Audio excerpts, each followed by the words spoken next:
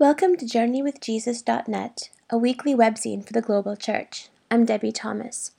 My essay this week is called Are You the One?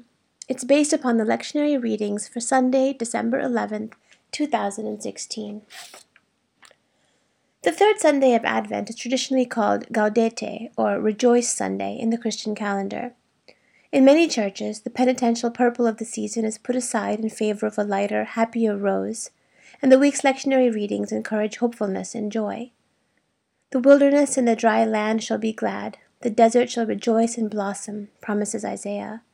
Happy are those whose help is the God of Jacob, whose hope is in the Lord their God, declares the psalmist. I don't know about you, but I find these calls to joy difficult. Rejoice is a churchy word I don't use in regular life, so I feel clumsy and hesitant around it. Joy itself is a word so overused in America's commercialization of Christmas, it's become opaque and trivial. So it's with a mixture of confusion and relief that I wrestle with this Sunday's Gospel reading, which places me in a context quite different from Isaiah's blooming wilderness. Maybe God has an ironic sense of humor, or maybe the lectionary has a wisdom shrewder than I knew. Whatever the case, the Gospel of Matthew has me squatting in a prison cell on this Gaudete Sunday, offering uneasy company to a broken John the Baptist. Joy is not evident here behind the bars that hold the fiery baptizer. Imprisoned for speaking the hard truth to Herod, John is in chains and in crisis, wondering if he has staked his life on the wrong promise and the wrong person. The Messiah, as far as John can tell, has changed nothing. He was supposed to make the world new.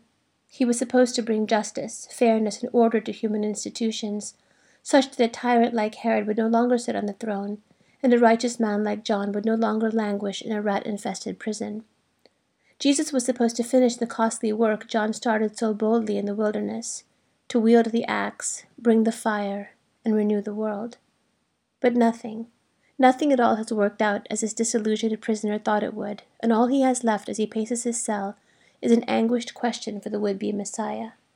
Are you the one who is to come, or are we to wait for another? If you know John's backstory, his crisis of belief might surprise you.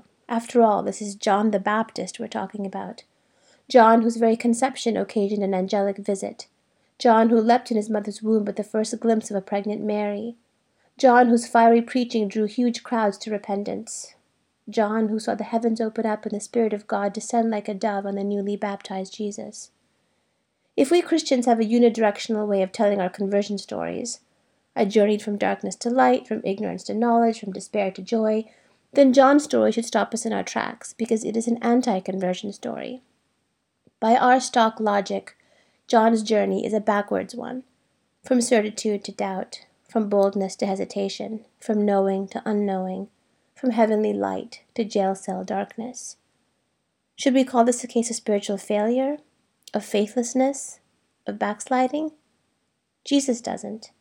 Instead, he responds to his cousin's pained question with perfect composure, gentleness, and I would argue, relief, as if to say, okay, good. You're willing at last to let go of your preconceptions. You're ready for the saving work of disillusionment. Now you can get to know me, the real me. Go and tell John what you hear and see, Jesus tells the disciples who bring him John's question. Tell him that the blind receive their sight, the lame walk, the lepers are cleansed, the deaf hear, the dead are raised, and the poor have good news brought to them. Blessed is anyone who takes no offense at me. In other words, Jesus says, go back to John and tell him your stories. Tell him my stories. Tell him what your eyes have seen and your ears have heard. Tell him what only the stories, quiet as they are, scattered as they are, questionable as they are, will reveal. Why? Because who I am is not a pronouncement, not a sermon, a slogan, or a billboard. Who I am is far more elusive, mysterious, and other than you have yet imagined. Who I am will emerge in the lives of ordinary people all around you, but only if you'll consent to see and hear.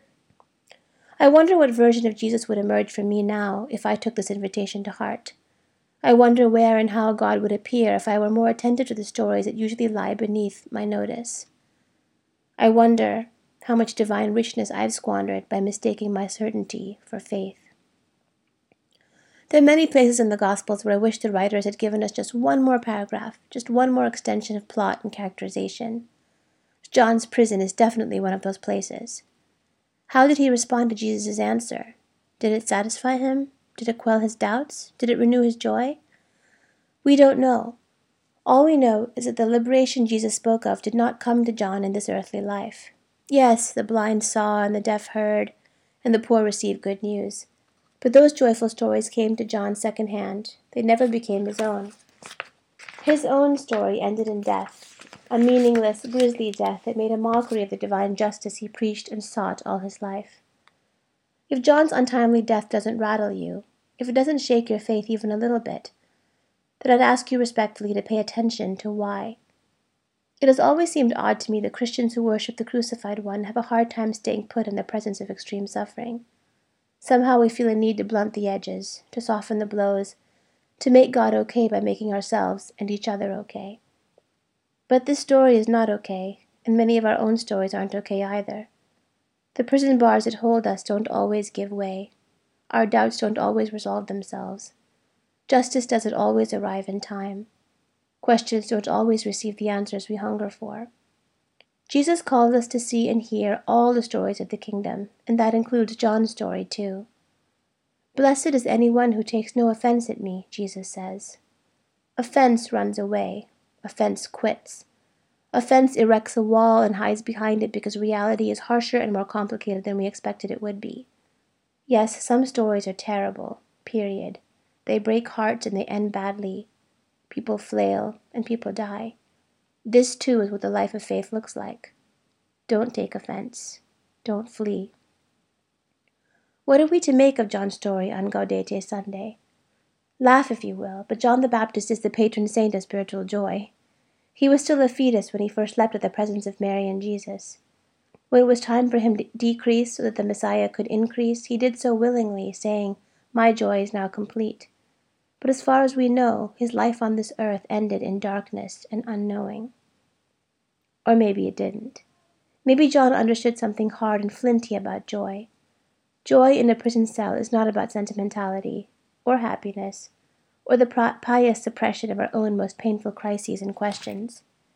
Maybe he understood that joy is what happens when we dare to believe that our Messiah disillusions us for nothing less than our salvation, stripping away every lofty expectation we cling to, so that we can know God for who he truly is.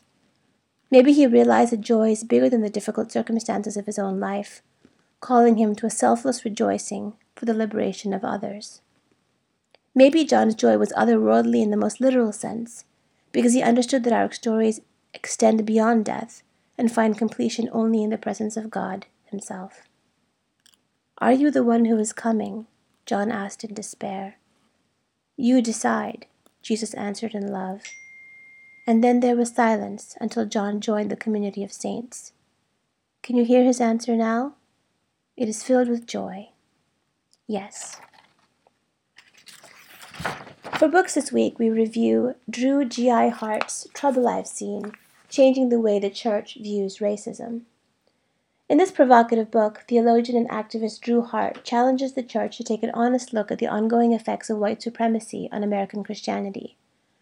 Rooted in Hart's own experience of living on the underside of America's racial hierarchy, Trouble I've Seen explores mass incarceration, police brutality, racial stereotypes, and poverty within the larger context of America's racial history.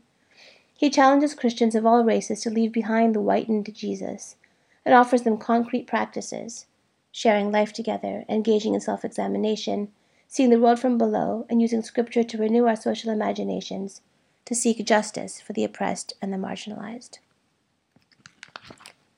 For movies this week, we review Defying the Nazis. Wade Still Sharp and his wife Martha enjoyed a comfortable life in quiet Wellesley, Massachusetts, where he was the minister of the Unitarian Church. Then, on February 4th, 1939, after 17 other people had rejected the invitation, they left their 2 children, ages 7 and 2, behind with relatives in the church, and moved to Prague to help with the emerging refugee crisis there. When they arrived at the Prague train station, the platform was crammed with weeping families fleeing the city. 3 weeks later, Germany occupied the entire country. With Europe on the verge of war, they entered what one scholar called the kingdom of hell. What they thought would last a couple of months turned into 2 years, during which time the Sharps helped hundreds of Jews, dissidents, and refugees escape Nazi persecution. This despite knowing that the Gestapo was monitoring their activities.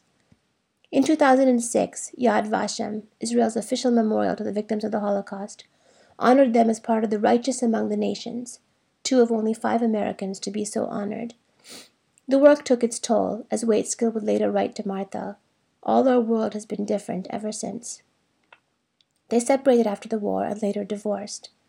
The filmmaker Ken Burns took the unusual step of joining a project that was already in progress, started by the Sharps' grandson, Artemis Jakowski.